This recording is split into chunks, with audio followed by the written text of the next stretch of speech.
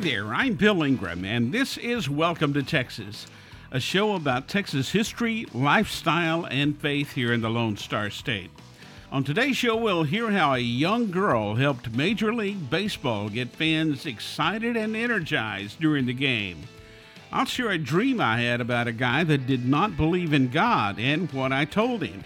And we'll go to Gonzales and learn about the first battle of the Texas Revolution. That's all coming up on today's Welcome to Texas. Hope on Demand is a brand new mobile app where you can see videos, listen to podcasts, read blogs, and articles to help you grow in your faith. Download the mobile app now on iOS and Android. Just search for Hope on Demand.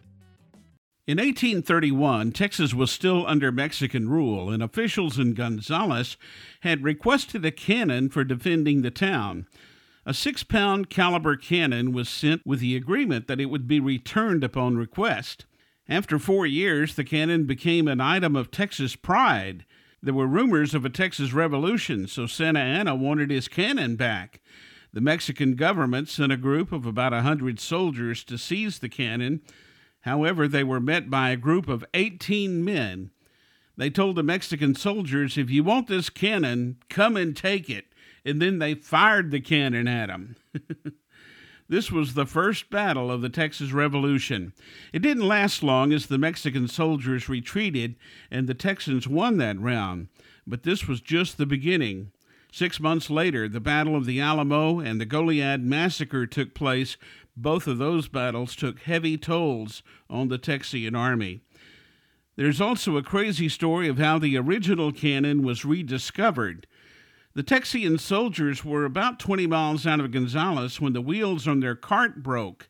Two of the men, Ben Milam and Almaran Dickinson, decided to bury the cannon and come back to get it later. The cannon ended up staying buried from 1835 until 1936, when there was a huge flood that unearthed the cannon. When rescue workers were looking for survivors of the flood, what they initially thought was a pipe in the ground turned out to be the Come and Take It cannon.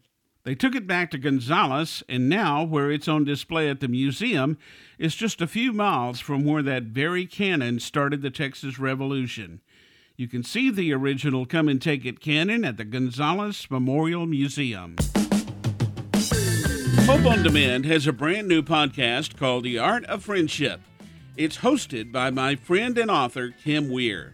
It's all about creating and keeping relationships that matter. Look for it now wherever you listen to podcasts. Just search for The Art of Friendship.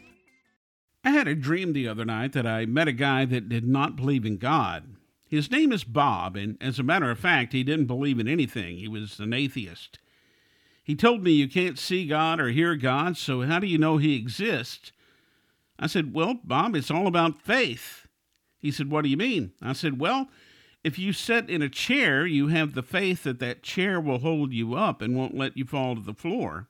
I explained, don't think of Christianity as a religion, but instead like a personal relationship with Jesus Christ. He wants that relationship with you, but you have to have faith in him. I told him to accept Jesus into his heart and show him your faith by learning his ways. You will soon learn that not only is there a God, but there is a God that loves you more than you can possibly even imagine. And if you have faith, you will understand. And then I woke up. I don't know if Bob in my dream was real or not, but I know for sure there are Bobs out there, and they are very real. If you have questions, if you're a Bob, please ask Christian friends or talk to a pastor at any church. They'll be glad to talk to you. Yes, Bobs are very real, and so is God. Hope on Demand has a podcast called Anything But Quiet Time. It's hosted by my good friends Rochelle and Carter. Each week, they have fun and insightful conversation about what they're learning in their quiet time. You can download it now wherever you listen to podcasts. Just search for Anything But Quiet Time. When the Astrodome opened on April 9th, 1965, to say it was a big deal would be a vast understatement. The very first game in the world played indoors, and it featured the newly named Houston Astros in an exhibition game against the New York Yankees. At the game that night was a young girl that would give Major League Baseball a great idea. 12-year-old Pam Soper was at her first Major League game with her dad. But she was frustrated because she imagined that if all the fans would clap their hands together, that would create some excitement. She told her dad about the idea on their way home, and he told her, well, send a letter to the Astrodome. She did, but she never heard back, or so she thought. The next game she went to, she was excited to see the clapping hands on the scoreboard. 57 years later, she received some boxes of papers from her mother. In one of the boxes, along with some other stuff, there was a letter from the Houston Astros thanking her for her idea. The letter was signed by Bill Giles, who later became the owner of the Philadelphia Phillies and is now the honorary president of the National League. Technology was primitive back then, but they figured out a way to make it work. The clapping hands became part of the personality of that beautiful scoreboard we had in the Astrodome. Today, you can see the clapping hands on just about every scoreboard in Major League Baseball. Pam Soper's idea of the clapping hands was heard and taken to heart by the Astros, and it all started in Houston, Texas.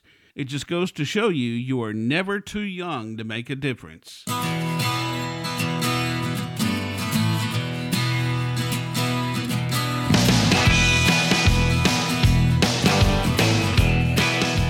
Well, it's time for me to skedaddle with the cattle. I'm Bill Ingram, and this has been Welcome to Texas, a show about Texas history, lifestyle, and faith here in the Lone Star State. I hope you enjoyed today's show, and I hope you'll join me again for Welcome to Texas.